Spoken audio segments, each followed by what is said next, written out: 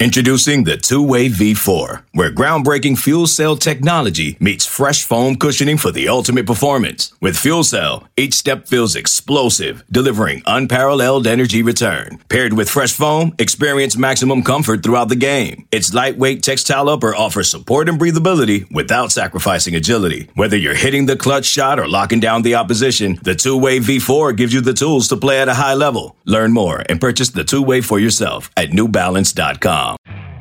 You could spend the weekend doing the same old whatever, or you could conquer the weekend in the all-new Hyundai Santa Fe. Visit HyundaiUSA.com for more details. Hyundai, there's joy in every journey. Miami stays hot on the recruiting trail, picks up another big-time prospect on Tuesday evening. Four-star slot receiver out of Miami Edison High School, Nathaniel Joseph, officially commits to the Miami Hurricanes. Nathaniel Joseph ranks as the number 105 overall player in the country, according to the 24/7 Sports Composite. Highly productive as a junior receiver, catching 33 passes for 632 yards and 5 touchdowns.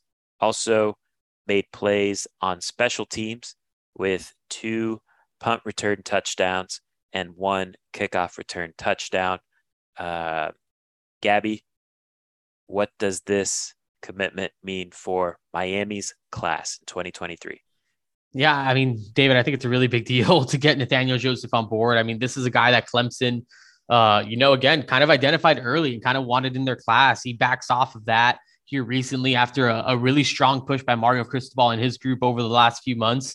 And again, this is a local kid, right? These are the type of kids you want to keep home. These aren't the kids that you want going off to play for Clemson, who, I mean, we learned today Miami will play every year for the next 3 years. I mean, Nathaniel Joseph could have potentially been on the other sideline for some of these matchups, and now he's on yours. And you mentioned him, one of the top slot receivers in the country. I think that's exactly what he is. I remember the first day that he kind of popped up on my radar. I think the day that he actually earned a Miami offer, everyone kind of gets to Traz Powell a little bit late to watch. I believe Palmetto might have been playing that Leonard Taylor, Brashard Smith, Jason Marshall, Palmetto team was playing against somebody, but it was a big game.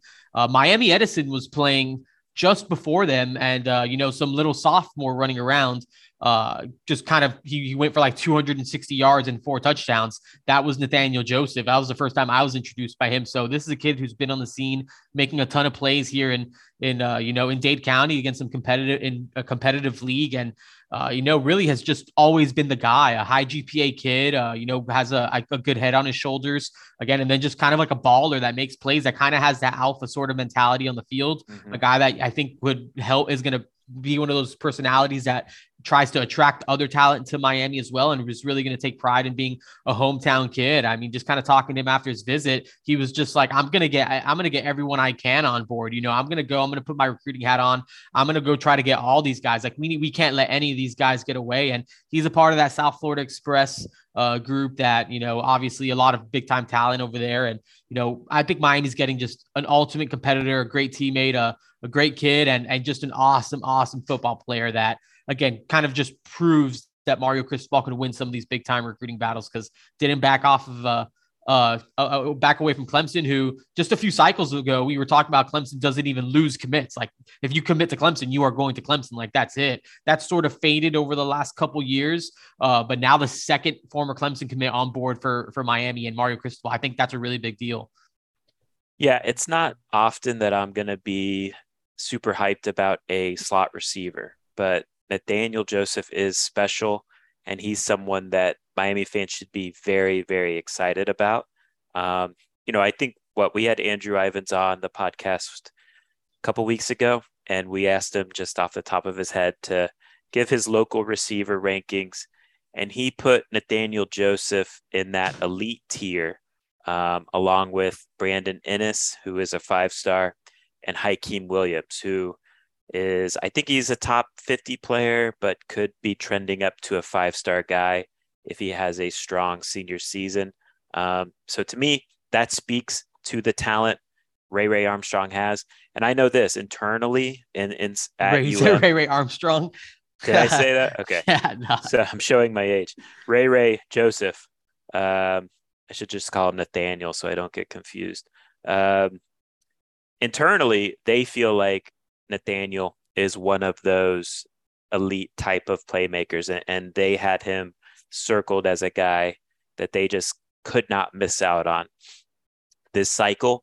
And that makes me think too, Gabby, I don't know if you remember this, but at Mario's early signing day press conference, he was asked like, what type of players do you, when you evaluate this roster, what type of guys do you see that this roster needs?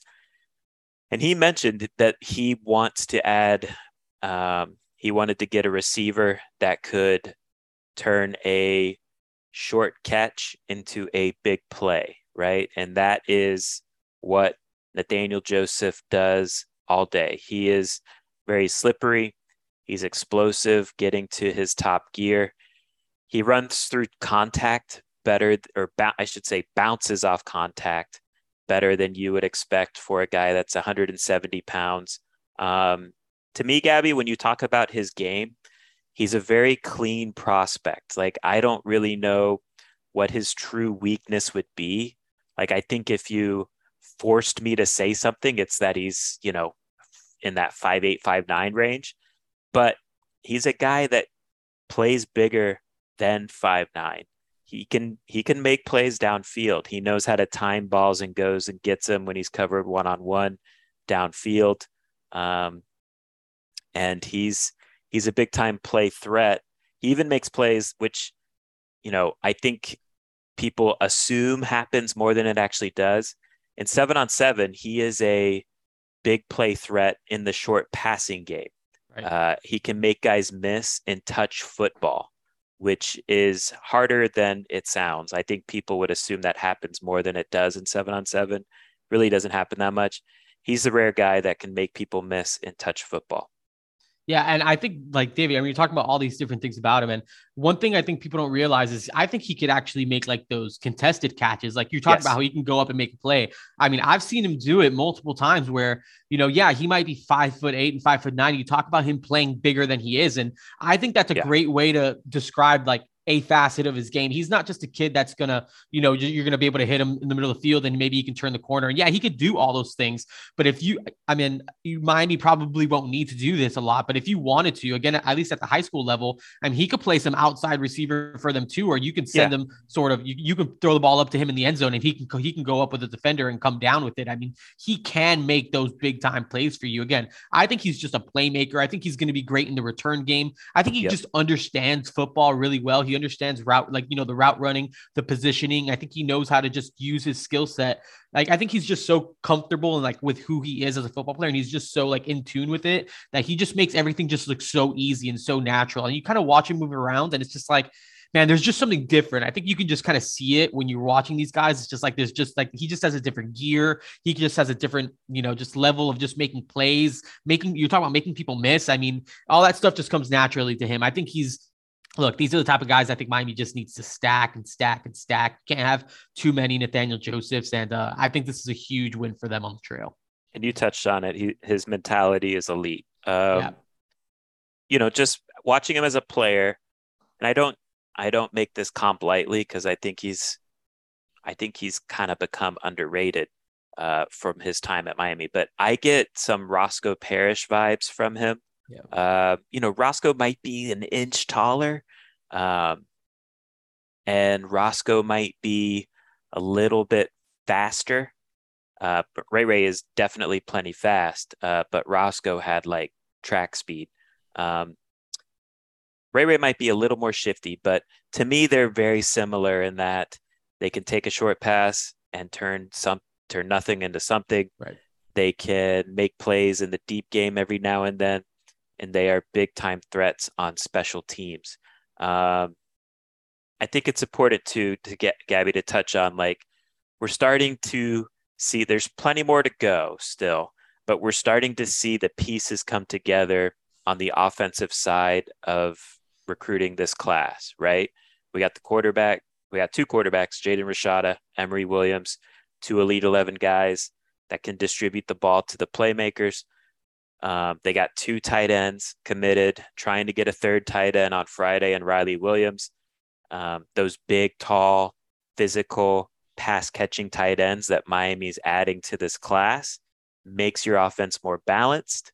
They have Robbie Washington already committed, who he's different than Nathaniel Joseph. But he's similar in that he could play in the slot. He can play on the outside. He's more of an outside guy to me than Nathaniel is, but he's also an explosive playmaker with his speed and top gear.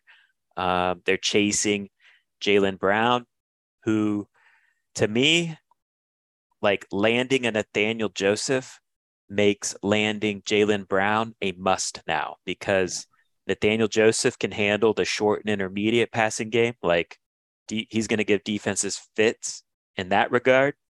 And then you put the deep speed of Jaylen Brown on the outside on the field with Nathaniel Joseph. Good luck. And then Andy Jean can be that consistent intermediate threat, that ball catcher that makes tough catches over the middle or in traffic. Offensive line, I think, will come right in time. Right. Yeah. There's already some pieces committed, but they're not done there. And running back, I think it's a little unclear right now. But remember, they didn't get Trevante Citizen until the weekend before National Signing Day. I don't think they'll have an issue landing a running back in a Mario Cristobal system. So just the pieces coming together, Gabby. Are you liking how potentially, how it all does fit with what they have committed, and then projecting forward what they are targeting, how it all mixes together? Absolutely. I mean, again, how you're kind of laying it out, I think it all makes sense, right? I mean, you have the elite quarterback. You have 2, again, kind of maybe smaller side, but fast, electric kind of playmakers, Robbie Washington and Nathaniel Joseph. I mean, I kind of love your take on about how Jaylen Brown complements those guys really well too. Because right now, I guess the scouting report on him is that he's a deep ball guy, has that 10-6 speed. So I mean, I love all that. I think and they're let me trending touch in the on right. that. Yeah, because Jaylen's getting, he's getting talked down a lot. And look, we can have a discussion on whether or not the guy is a 5-star. That's fair. But just because a guy might not be a 5-star doesn't mean he's a tremendous prospect. And quite frankly, can still be a first-round pick down the road. We've seen, Philip Dorsett was drafted in the first round because he had that one elite trait. To me, when I'm recruiting guys, I need to identify an elite trait in a guy. And Jaylen at receiver has the elite trait that is the most rare, and that's that freaky speed. So I understand the catching concerns. I'm not discounting that. But he's a guy that can still make your offense really good. Anyways. Yeah. No, and just just a really quick, again, I won't go off about it, but I think he's really raw as a prospect too. Again, I think this is a kid that's still growing. I mean, he's still young, and he's going to be a guy that early enrolls too. So I think his best football still ahead of him. But yeah, again, I think what they're doing on offense right now it's big time. I mean, how you're surrounding the elite quarterback with some playmakers. I also think that gives you a sort of maybe some wiggle room and going after maybe just really, really pushing hard for potentially another elite type of talent. Again, I mean, I'm not writing off a pursuit of Jurrion Dickey. I'm not saying they're going to get him or anything like that. But if I'm Miami, I'm picking up the phone and I'm making that call, because why not? I think that you have to feel good about where you stand, at least with the receivers. I think you have to feel good about where you stand with a guy like Jaylen, with a guy like Andy Jean. I mean, I talked to Andy Jean the night before Jaden Rashada committed. He called Jaden Rashada the best quarterback in his class, and that he wants to catch passes from him. Another Miami Immortals kid who maybe didn't compete with the Immortals that much, didn't see Rashada throw it around like that, but I mean, he's heard all the things and he's seen the kid throw it. So I think they're in a good spot with a lot of these playmakers. And, I think what they're doing on offense, again, once they kind of get the line of scrimmage right, which I believe that they will, I think they can definitely get rolling on the line of scrimmage. Once they get all that stuff and all those pieces start falling into place, I mean, I think that this group could be potentially special when it's all said and done. What do you think this means for Miami's receiver room in 2023? Is Nathaniel Joseph good enough to be in the playing rotation as a true freshman?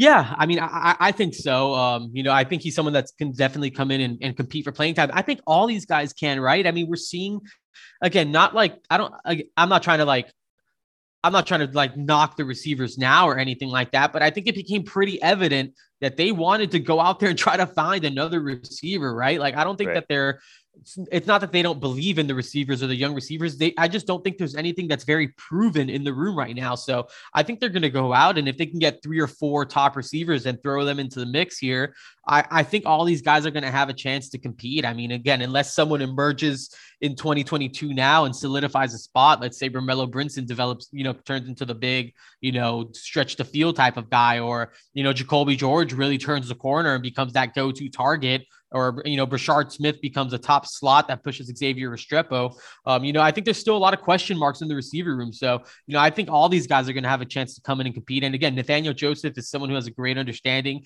I'd imagine he's going to be an early enrollee as a kid at Miami Edison. So I think he's going to have a chance to come in here and play. I don't think it's going to take very long for him to, kind of adjust to the college game at all. Again, I think he's a really brilliant kid, 4.0 GPA type of guy. I think he's going to be able to transition pretty well. So I wouldn't be surprised if all these guys kind of go after it. And I think that's what's going to breed, that the competition is going to breed more productivity. Exactly. That's what they want. They need to continue to stack talent and stack the Nathaniel Josephs and, all these different types of guys. And eventually, maybe a couple years down the line, they're going to have that group that they're going to be able to go to war with and feel really good about it, where they're not looking for a transfer wide receiver after the spring game or anything like that.